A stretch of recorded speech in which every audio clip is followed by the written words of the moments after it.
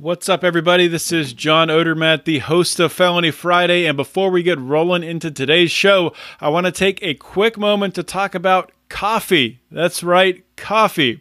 The Lions of Liberty, we have partnered up with Anarcho Coffee, and we are selling our very own coffee. It's called the Morning Roar. It is a medium dark roast that has cupping notes of lemon lime, caramel, black pepper, and brown sugar. It is delicious. You can pick up some of this coffee by going to lionsofliberty.com/coffee.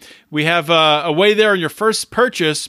You can get 10% off, but if you join the Pride for $10 and up, you can actually get more than that. You can get 15% off every single order. Buy some coffee, support the Lions of Liberty, support another great libertarian company as well. Everybody wins. lionsofliberty.com/coffee.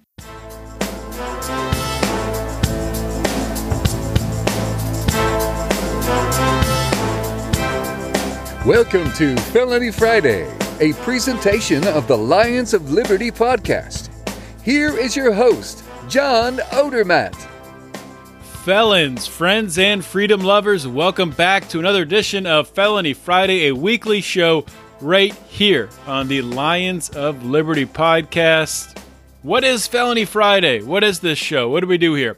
Well, Felony Friday is all about exposing injustice in this nation's broken criminal justice system. Do this a bunch of different ways. Sometimes I'll bring on, people who have lived through the system, spent time in prison, felons to tell their story, to share their story. I'll bring in experts in different fields, forensics, law enforcement. Today, I am talking with a fellow podcaster, but also a lawyer, DK Williams, the host of a very good podcast, The Law. I'll just be introducing DK in one moment here. Before I do that, I want to just remind you real quick, this is one of 3 shows on the Lions of Liberty podcast. If you love this show and you haven't listened to the other 2 shows, I really encourage you to subscribe so you get all 3 shows delivered to your listening device, which if you're under the age of 80 is probably a cell phone. So just subscribe on whatever app you use and you'll get our Monday show hosted by Mark Clare. It's our longest running program.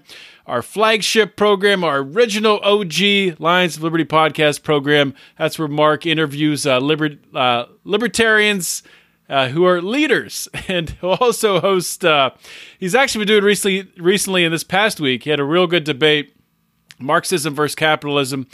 He's been doing a great job with debates, bringing that perspective to see both sides of an issue, which I think is really, really useful. And I think it's a niche that has not been filled, really, especially in the liberty movement. We get so much from one side, and you don't even hear the other side. So the problem with that is you don't learn how to counteract it. I'll stop rambling about it, but Wednesday's show is Electric Liberty Land. That's hosted by Brian McWilliams. Brian does a very entertaining show, and he brings you every single Wednesday your weekly shot of culture, comedy, and liberty.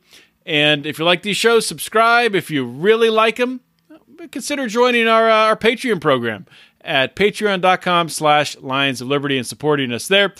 Today's episode of Felony Friday is the 177th episode. That means you can find the show notes page at lionsofliberty.com/FF177. Let's get into today's show. My guest today on Felony Friday is DK Williams. DK attended the University of North Carolina on a prestigious Moorhead Scholarship and graduated with a BA in economics. He stayed there at Chapel Hill and earned his JD with honors. He has tried cases in the state and federal courts and also successfully argued a death penalty case before the North Carolina Supreme Court. Definitely want to talk about that with DK. DK also is the host of The Law with DK Williams. You can find that over on the Launchpad Media Network. It's an in-depth but also entertaining podcast about both famous cases or famous rulings, famous decisions, but also current and otherwise not important judicial decisions. It goes all the way back from Marbury versus Madison to current decisions happening right now today. On it, DK critically discusses and analyzes what the cases actually say. And oftentimes it's different than what you may think it is. So, DK, great to have you on Felony Friday. Thank you for having me. It's my honor. I appreciate it. Always like talking. Yeah, we were just talking about that in the pre-show chat that DK does a solo show. Every show it's him going through these cases, talking about them. So I'm just going to basically sit here and he's just going to talk the whole time. No, not this time. But yeah, great to have you on the show. And what I like to do pretty much with all my guests is, it's great to get some background, on my guests and really learn what you're all about, where you're coming from. So, you're a lawyer. Before we get to why you're a lawyer, maybe it's more important to talk about why you're a libertarian or how that journey occurred. So what's your libertarian awakening story? It's not like I was ever like a diehard socialist or a diehard Republican. I think I just kind of had that idea growing up that you don't mess with other people. I mean, you leave other people alone. I think it must have come from my parents and my upbringing. I'm a Southerner, I was born in Arkansas. So I think all of that kind of played in together.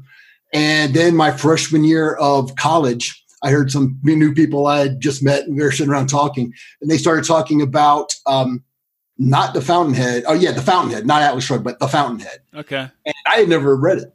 I had never heard of it. But the way they're talking about it, I'm like, yeah, this sounds pretty interesting. I got to check this out.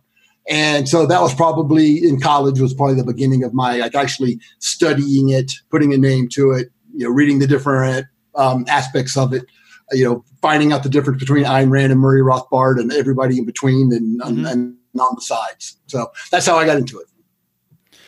So did that have it all to do with your interest in the law? Did that play into want to go in that direction? It tied together, but I didn't have much choice, I don't think, just by the way fate had it. My mother is a professional singer. She's got a master's in vocal performance. My father has a PhD in organic chemistry.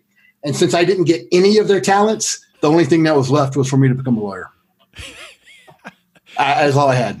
I didn't get their genetics. It's so funny how pretty much every lawyer I ask about the reason, what was the passion? What drove you to become a lawyer? Pretty much every story is sort of similar to that. Yeah, just sort of happened. Right. What else could I do? Right. But now I'm trying to do other things as well. Trying to do other things. Yeah. That's cool. So like what, when you started out as a lawyer, what type of law did you start practicing? Has that evolved over time or? Yeah. I, first year out of law school, I went to stayed in Chapel Hill. I went to law school there, 7 straight years in Chapel Hill. So pretty much became a local, which it's a good place to be a local. I clerked for a federal magistrate judge in Raleigh, Eastern District of North Carolina. So that was a great way to meet all the judges in federal court for that jurisdiction, the staff, the clerks, the U.S. attorneys, the public defenders. So while I learned a lot about how the judicial system worked, meeting all those people was probably at least as important as, seeing how the process worked from the inside. And seeing, how much some people got paid for not doing very much, like, the senior judges' staff, for example, you kind of see how that goes. And from there, I went back to my hometown of Greensboro. Well, hometown, I moved there in the 9th grade and went to high school there. Closest thing I have to a hometown because I moved around a lot growing up. And worked for an insurance defense firm there. So I got to try, my first year case was out a year out after the clerkship. So within 2 years of law school, I graduated. So it's a good way to get thrown into civil litigation, defending people that that allegedly caused the accident. And how I explain this to most people is like, so what did you used to, or what back then, what do you do? How did you get started? Everybody's heard a commercial about I'm so-and-so and you need a lawyer. The insurance companies have a lawyer if you've been in a car wreck. Right. I was one of those guys. I was the insurance company's lawyer. That was me. Right. You were one of the big bad lawyers. Exactly. Yeah. It was a good way to get started. And then my boss at that time, when I was young, loved the courtroom, and he started getting into criminal law, criminal defense. And since he was my boss, so did I. And I started getting into that. And that's how I got involved with some of the felony appointed cases. So I got on the appointed list for my county, which is Guilford County, Greensboro, North Carolina.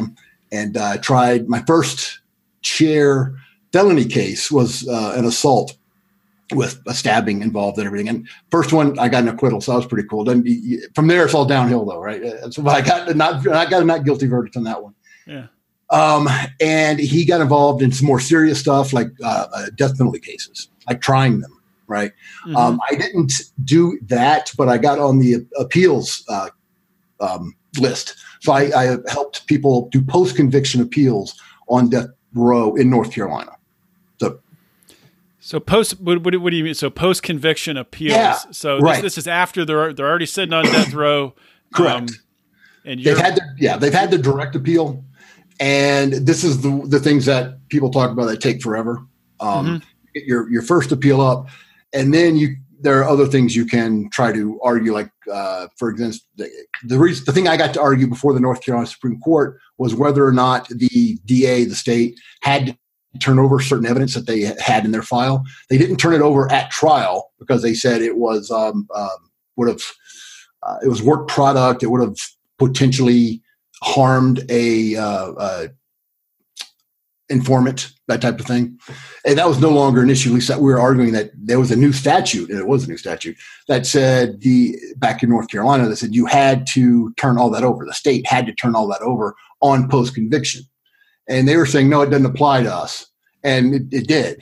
Mm-hmm. So we took that up to the state Supreme Court, argued that statute as it applied in that case, and won it. And as far as I know, that statute is still there, and that's still the law. So that was cool. So when you say you won it, then somebody was taken off of death row, right? No. He was not taken off death row, but the state had to turn over that evidence. Okay. Death row case. So the guy was on death row. Gotcha. They didn't turn over that evidence that they were required to turn over. And I won the case that said they have to. And that applied throughout the whole state. So from that point on, they had to turn that over. So that's the victory. Okay. So and then I didn't represent him anymore for that. Somebody else took over. Okay. So you were just working in that specific aspect of it, on that ruling.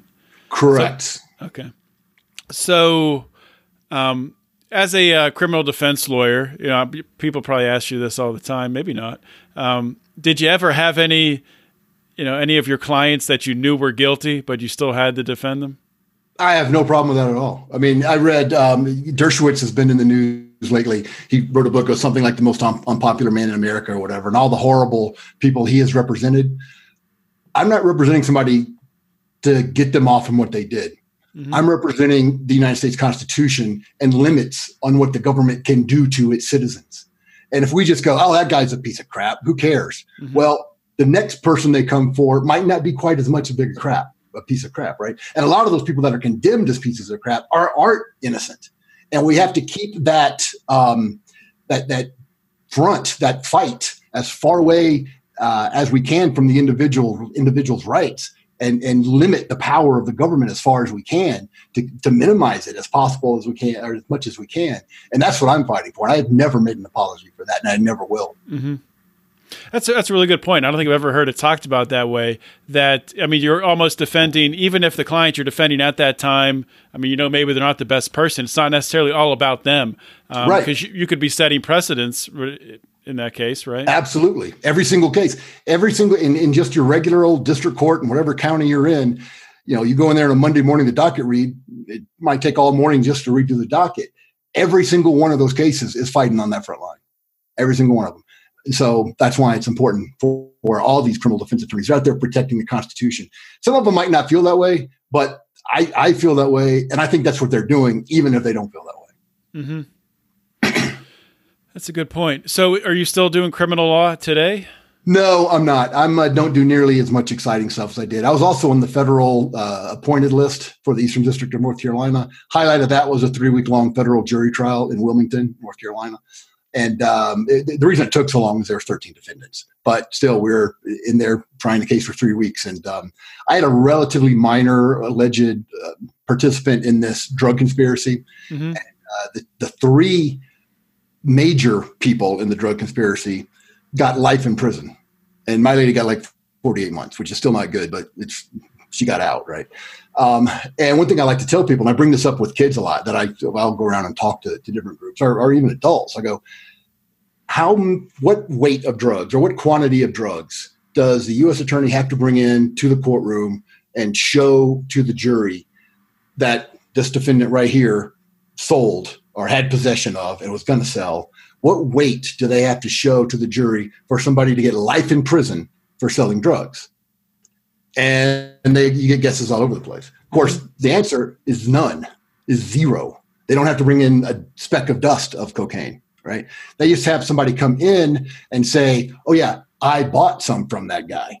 Mm-hmm. And if the jury believes them, that's all it takes. And this goes to one of the cases I talked about, U.S. versus Simpson. I always get this name wrong. Let's see, I got the list here. But the idea of it was Singleton, U.S. v. Singleton. It's a circuit court case. It didn't go to the U.S. Supreme Court.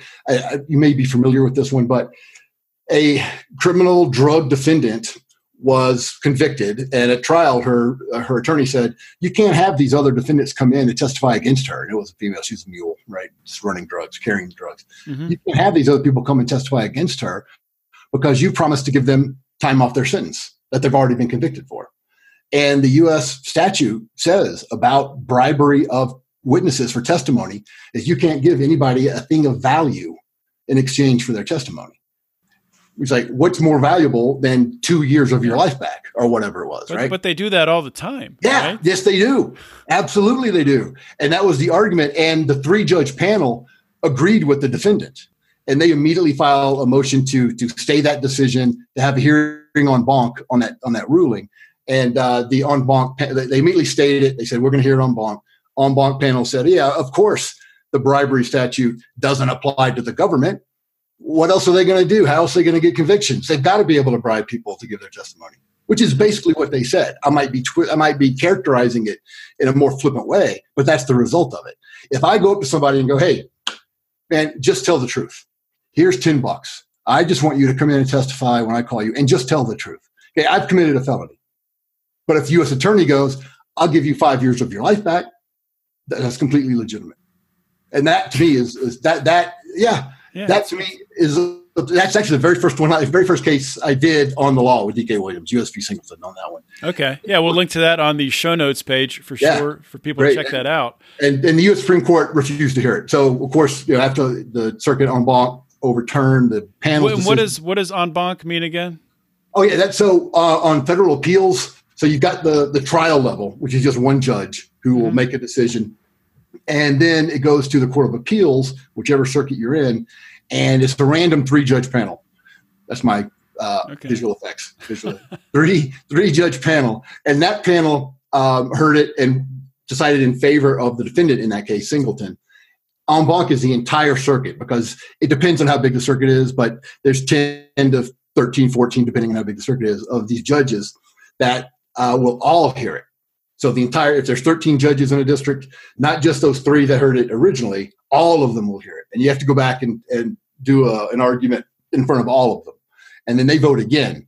And so it's basically like an appeal from the original three-judge panel to the entire panel. You're not going up another level. You're still in the circuit court, but you're going from 3 judges to all of them. That's on. And what does the vote have to be? Does it just have to be majority or? Just has to be majority. Okay. Yep. So, for example, and I can't remember the exact numbers in this particular case, but it was 3-0 amongst the 3-judge original appellate panel. Those 3 judges all rule in favor of the defendant.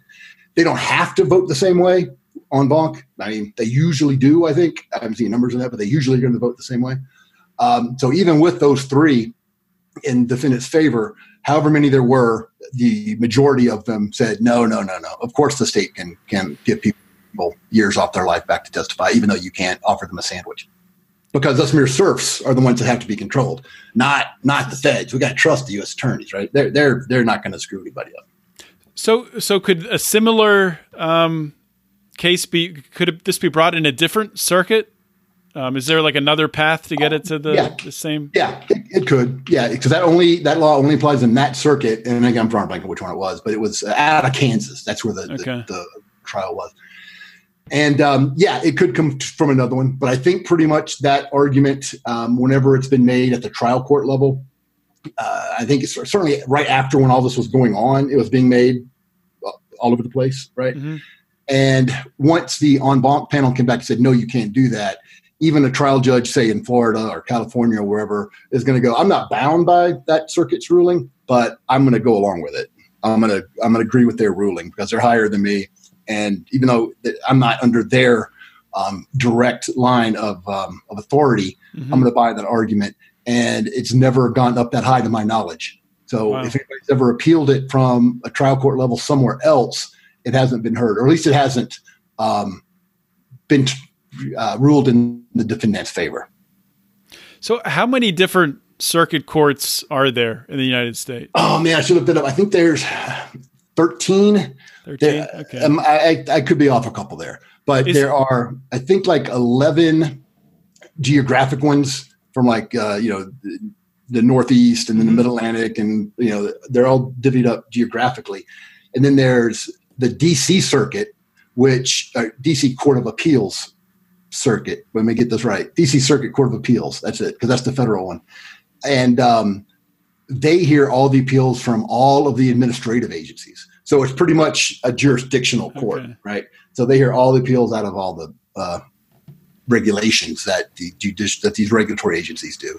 So I think there's one for like overseas federal. There's a couple of those that aren't geographic, but most of them are just geographic.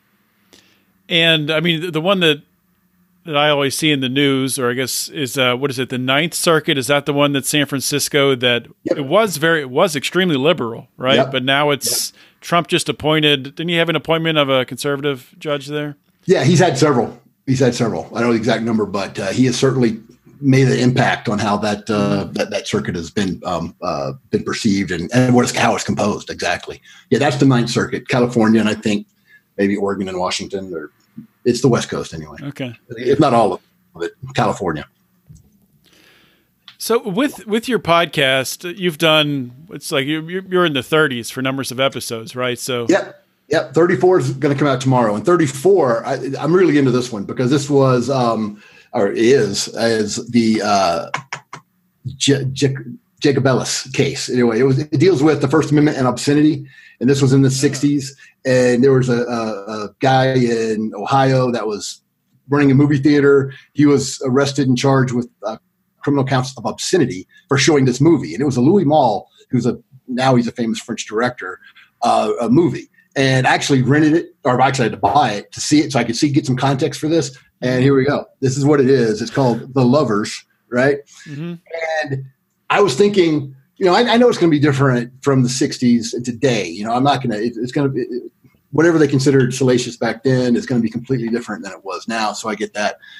But I'm still thinking there's going to be something pretty salacious in this, right? There's not. There's not at all.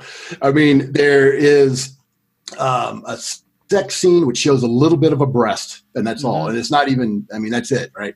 What really made people not like this, the reason it was called obscene, is the subject matter. It's a rich woman in French, they're all French, and she is bored with her life because she's rich and everything else to do. Her husband runs a newspaper in the provinces in Dijon. And of course, being an American, when I see Dijon, I think, that's like the mustard. Exactly. Of course.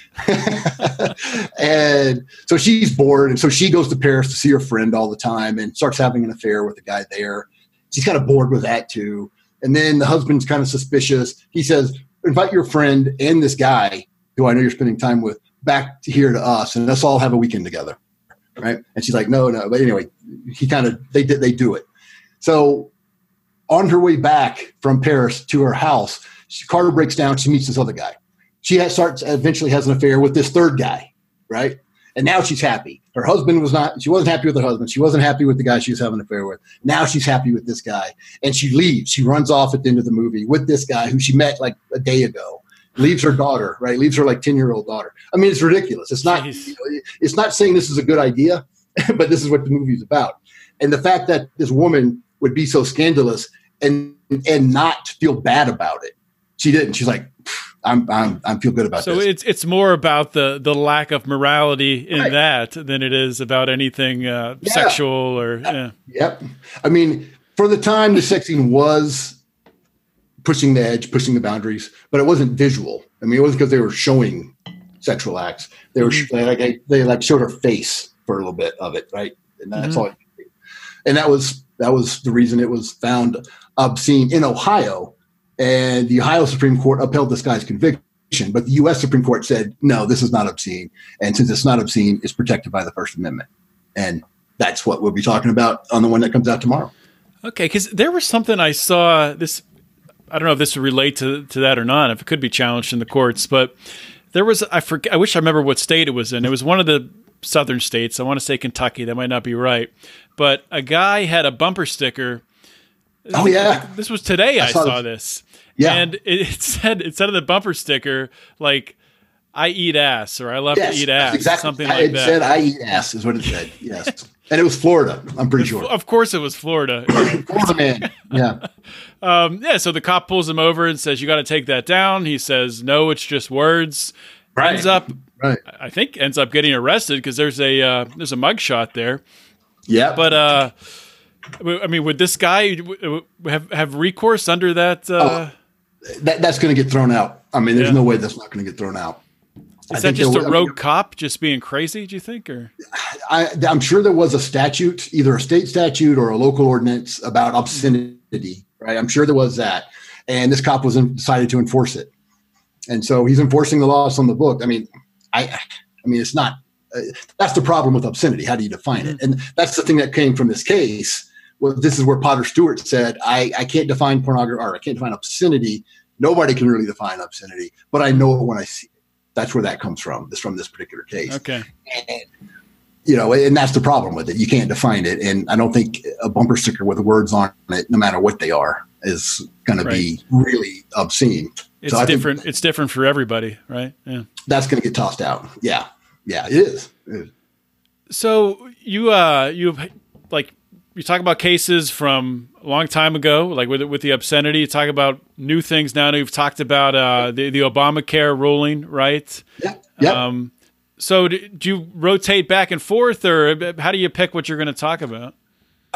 Just what if there's something new if something in the news, I'll try to do that. Mm-hmm. But when there's not, I'll just go pick a famous case that I want to do. Right. So there's a lot of the famous ones, and the recent one about the Obamacare decision, that was a district court judge out of Texas who said, since the Trump Congress repealed the penalty, the tax, it's a tax now, since they repealed the tax, and the reason that it was upheld originally was because Congress has the power to tax. And this district court judge says, well, they took the tax away.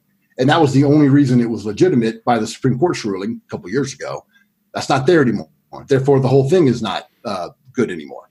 And this is one thing I try to make this point routinely, because when that district judge's opinion came out, there were people on the news, mostly a bunch of Democrats, Democratic elected officials, going, what an idiot that judge is. The Supreme Court said that was okay. How can he can't do that? He's just trying to overthrow the Supreme Court. They obviously hadn't read it, because he addressed that. He said, yes, this is what the Supreme Court said.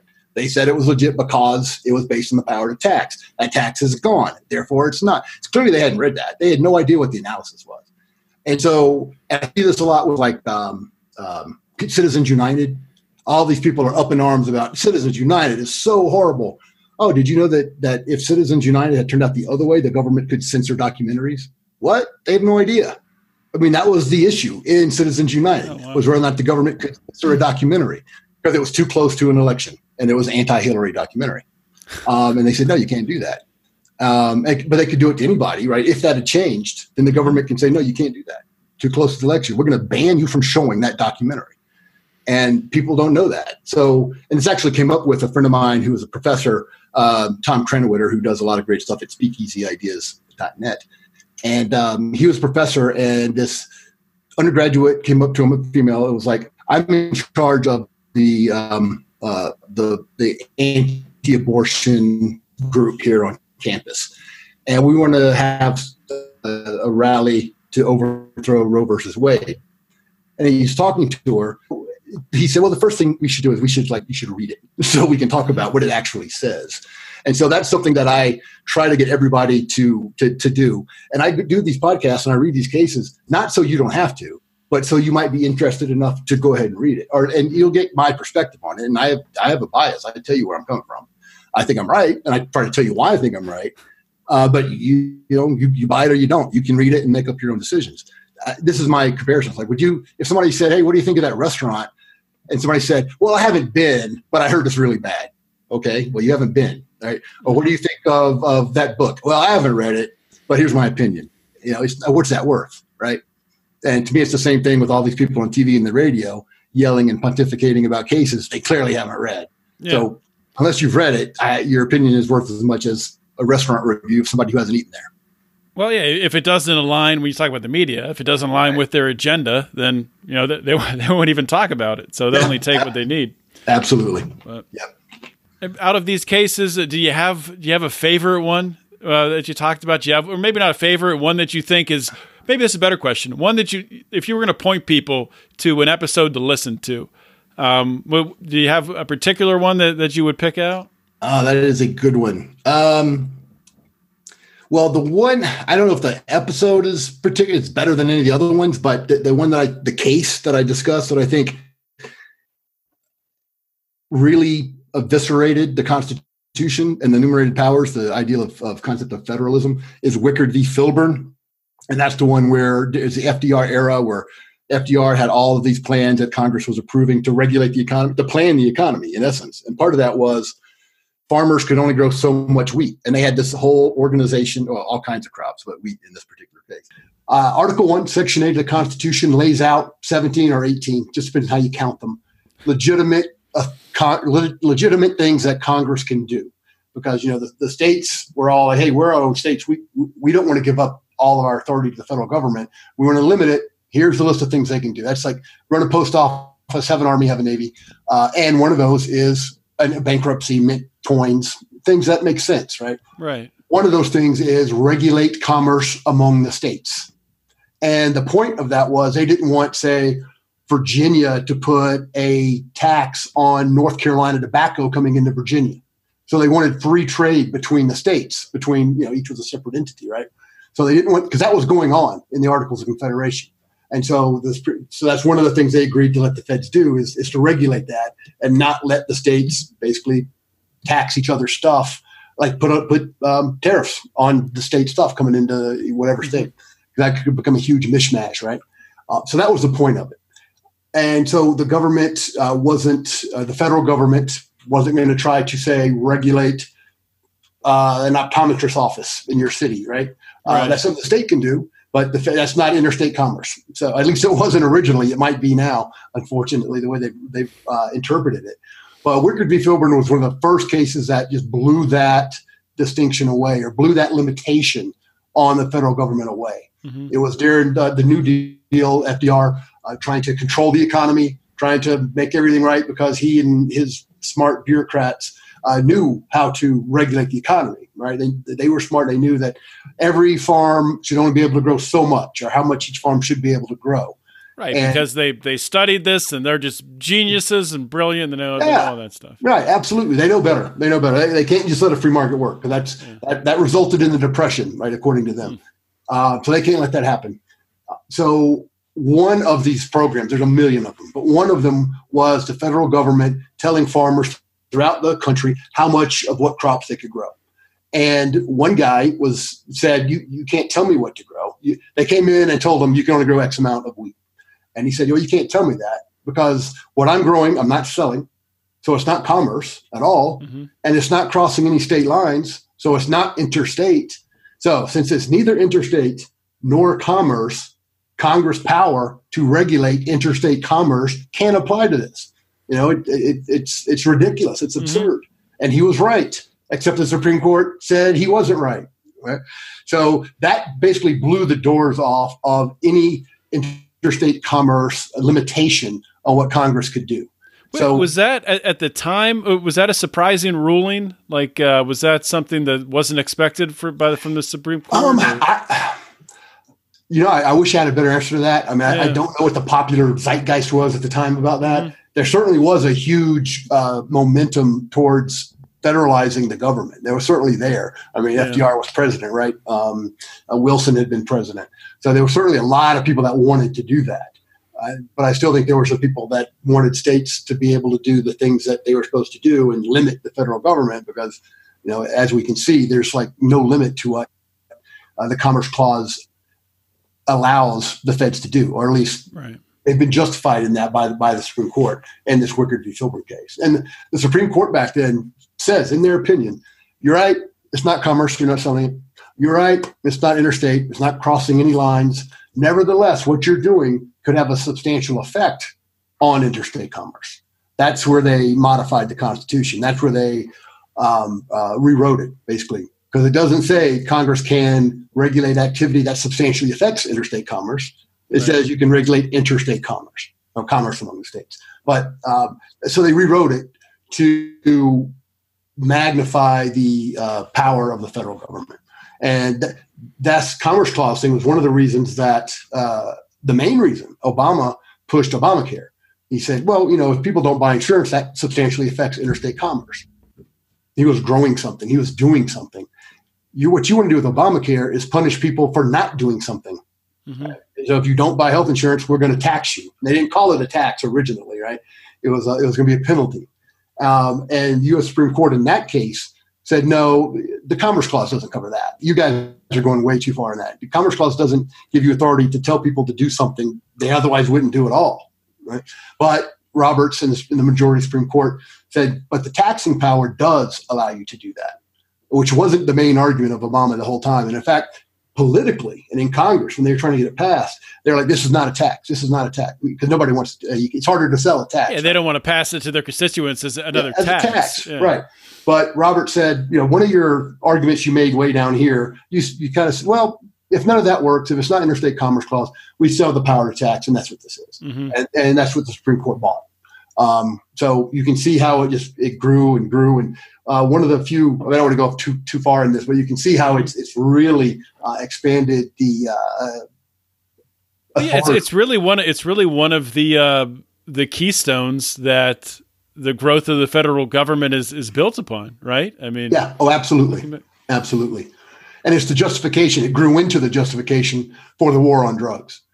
How so? Yeah, it was a case of Reich in California, where this is early on in the medical marijuana history, and California had legalized medical marijuana. I don't think it was legalized for recreational use anywhere at that point, but medical marijuana. And these two old ladies, they didn't know each other, separate cases, had been prescribed medical marijuana for whatever injuries or pain conditions that they had. And there wasn't any dispute that they were legit. I mean, the government didn't say, oh, they're just faking it. They had doctors come in and say, no, these ladies will be in substantial pain if they can't use the medical marijuana. But the federal government came in and raided their houses and took away their medical marijuana. And again, they were saying, basically making a similar argument to Wickard. It's like, hey, we're growing this for ourselves and we're using it ourselves. And this is a criminal statute. That was part of the twist on the argument. So this doesn't substantially affect interstate commerce. I'm just one old lady smoking some weed that I've grown, or somebody grew for me in one of the cases. Right. But it wasn't sold, so it's not commerce. But the Supreme Court in that said, that could substantially affect interstate commerce in drugs and marijuana. Even though it's illegal, it's still a market. And if everybody grew their own and the feds let everybody grow their own, that would basically mess up their attempt to criminalize it nationally. So those old ladies were without their weed. It would mess up the legal market, all the pharmaceuticals and all that stuff. But was that part of the argument? No, not really. It would mess up the illegal market. Okay. The illegal market for it. And that's what the government was trying to stop. The feds were trying to stop, was that illegal market. And so allowing anybody to grow their own and smoke it, even if it's medical marijuana, would substantially affect that. I mean, I think it's absurd. It's a ridiculous argument. But based on Wickard v. Filburn, you can see how they got there. And you can see why the Congress, the federal government, was supposed to be limited and not to be able to tell people or regulate activity in someone's house they're not selling to anybody. Right? But they've used interstate commerce to justify that. That's sophistry. It's just making stuff up. And that's what they've done. And a whole bunch of the federal government is now based on the Commerce Clause. And it's not legitimate if we actually limited Congress to what the enumerated powers actually meant. But they've expanded it, and that's where we are. So with something like that, with that ruling, the Commerce Clause, the genie's out of the bottle. is there any way, like, or I'm sure there is a way, but how would that get overturned? Is that even possible for there to be another ruling that would be the new precedent that would sort of set the wheels back in motion to shrink government that way? So that was no longer a justification to expand? It's theoretically possible. I mean, the Supreme Court could say, hey, you know what, we were wrong on Wickard v. Filburn. They just overturned precedent in a case that's not nearly as important. And that was a big deal with some of the progressive people in the world, because they're like, well, they just overturned precedent in this one case that dealt with whether or not a state could be sued in a different state under that other second state's laws. Mm-hmm. And they overturned that precedent. And so like, oh, they're going to start overturning precedent. You know what they're gearing up to do?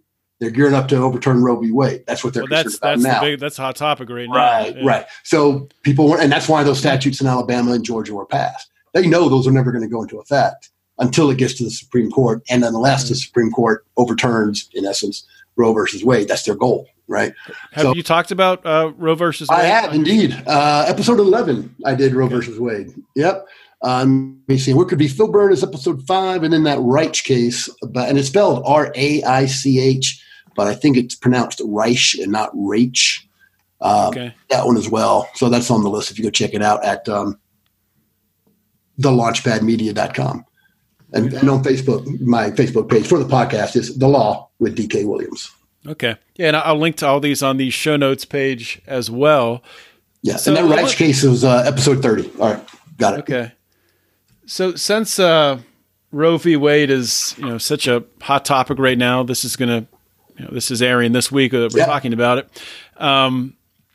What are your thoughts on? I mean, I'm not asking your personal thoughts, or just from a standpoint of. I mean, is it really? Should progressives or people on the left, whatever you want to call them, should they be panicking? Is this something that you said theoretically it could happen, right? But is this something that really you think could have a chance of probability of occurring within the next several years here? I don't think it's very likely.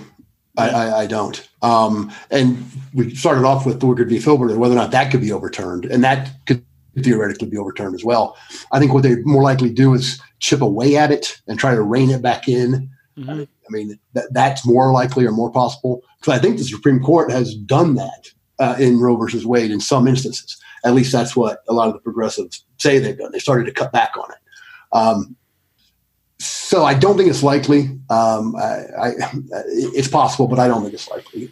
And, I talk about Roe versus Wade. I think that, again, it's not a legitimate power of the federal government to regulate or make abortion illegal throughout the entire country. To ban the banning of it, to make it legal throughout the entire country, which is what Roe. Right. You can't ban it. States cannot ban it. And their rationale, I mean, when you read the opinion, they get into all this policy about, first trimester, second trimester, and all the differences. And it's really a great policy argument about abortion.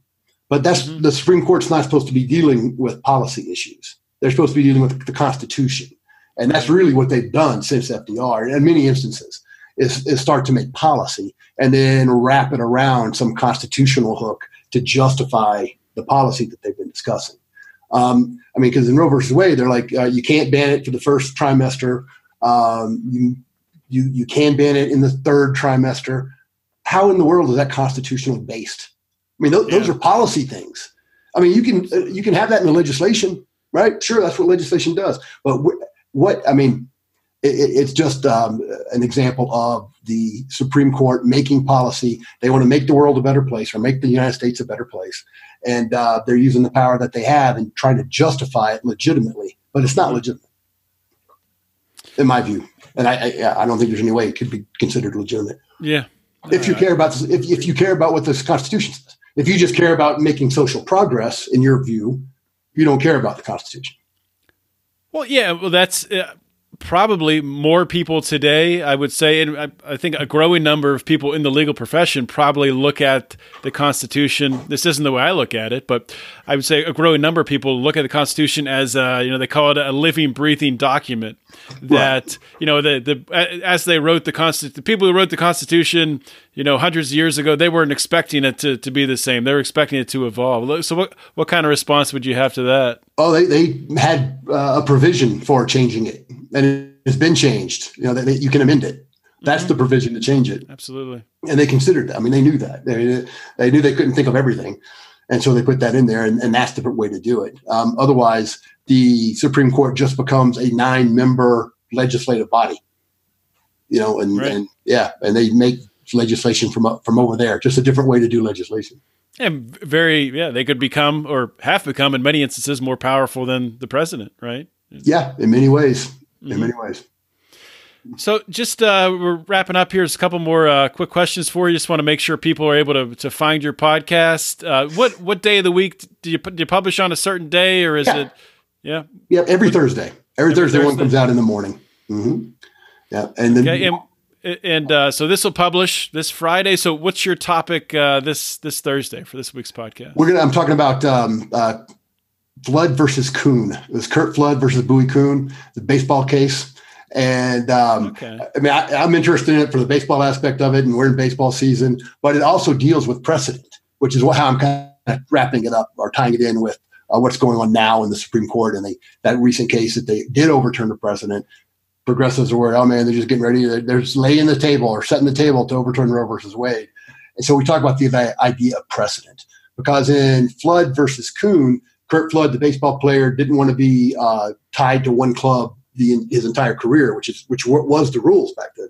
You couldn't, you were never a free agent, and he wanted to be a free agent.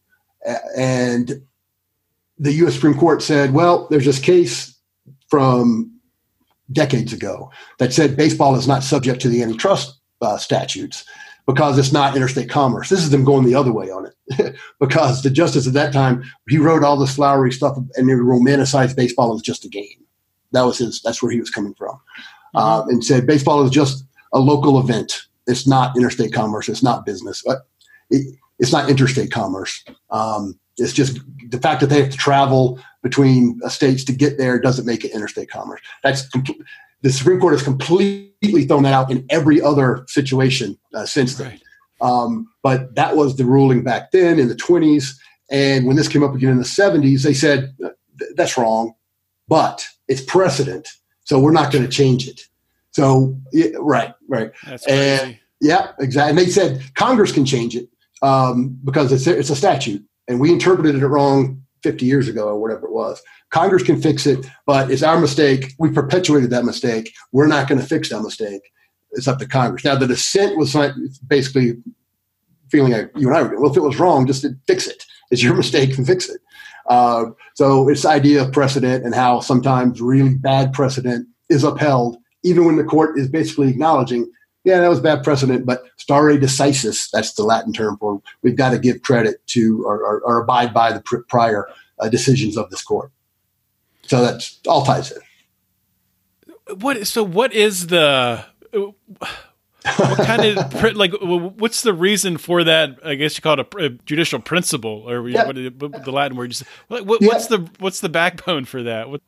The idea is that we want consistency in the law. We don't want the law changing all the time. We want people to be able to rely on what we've said. We don't want them worrying about us, changing something that we said before. They're making business plans or planning their lives or whatever they're trying to do, and we don't want to switch that up all the time.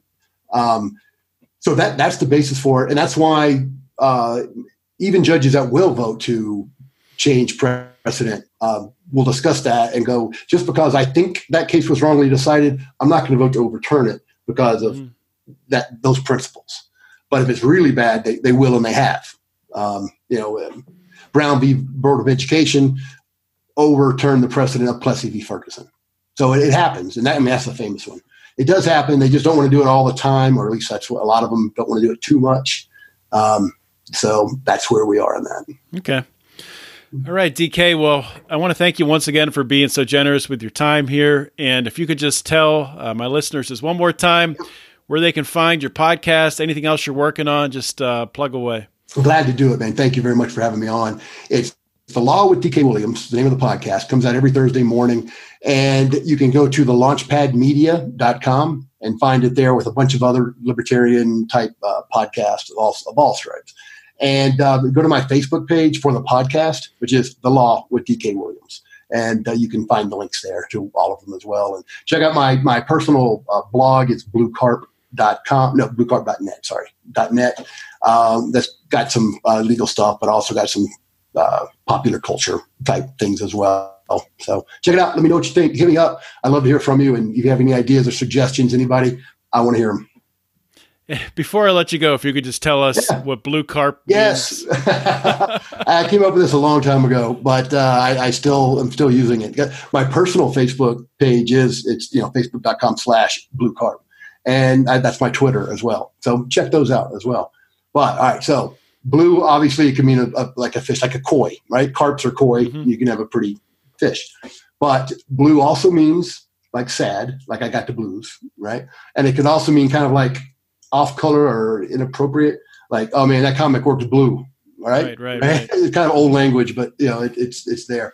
And carp is not only a fish; it's a complaint. Like I wish that guy would stop carping about this. So that's some double, maybe even triple meanings there to a blue koi fish, a blue carp. It's a very artistic mind you have there. Like, very creative. Obscure that nobody else gets, but I understand. All right, DK. Well, thank you for coming on. We'll talk soon. Thank you very much, John. Bye. All right. I want to thank DK Williams once again for coming on today's episode. Just a wealth of knowledge. It's good. It's actually it's a change up to bring on someone on Felony Friday who actually is trained in the law to be able to talk on a lot of this stuff. I get asked all the time, more than I would actually expect to be asked. I think it's pretty apparent that I'm not a lawyer, the way that I approach these interviews and the way I talk about the criminal justice system. But I do get asked from time to time, or people assume that I'm a lawyer. So it is nice to have on an actual lawyer to answer a lot of questions that I have. And it was great to talk with DK and to get into the details on a lot of these very important decisions. Supreme Court decisions and otherwise that really have had a huge impact on the way that our government has expanded and intervened in our lives to this day, and they continue to do. Really, the genesis of that. So, thanks once again, DK, for coming on the show. Be sure to please check out the Launchpad Media, of course. That's our friend Johnny Rocket. That's his baby there. That's his podcasting network. And DK Williams' podcast, The Law, is one of the podcasts, one of many great podcasts on the Launchpad Media. So head over there. I'll link to it on the show notes page at lionsofliberty.com/FF177. I'll link to everything that DK and I talked about, all the different episodes, and of course, to where you can find the podcast. So I'm keeping it real brief today. I'll just mention one more time, if you guys love this show, if you love Brian's show, if you love Mark's show, if you're still listening to my show at this point, I think you love this show. So please go to patreon.com/Lions of Liberty. Consider supporting us. We really appreciate that. Or you know what? If you don't want to do that, another great way to support us, if you drink coffee, as I talked about at the very tippy top of the show, if you drink coffee, if you love coffee, if you are a coffee addict, please consider picking up a bag of the Morning Roar. It is a delicious coffee. I drink it myself every single day, and you can find that at lionsofliberty.com/coffee. Make sure to buy it through that link there.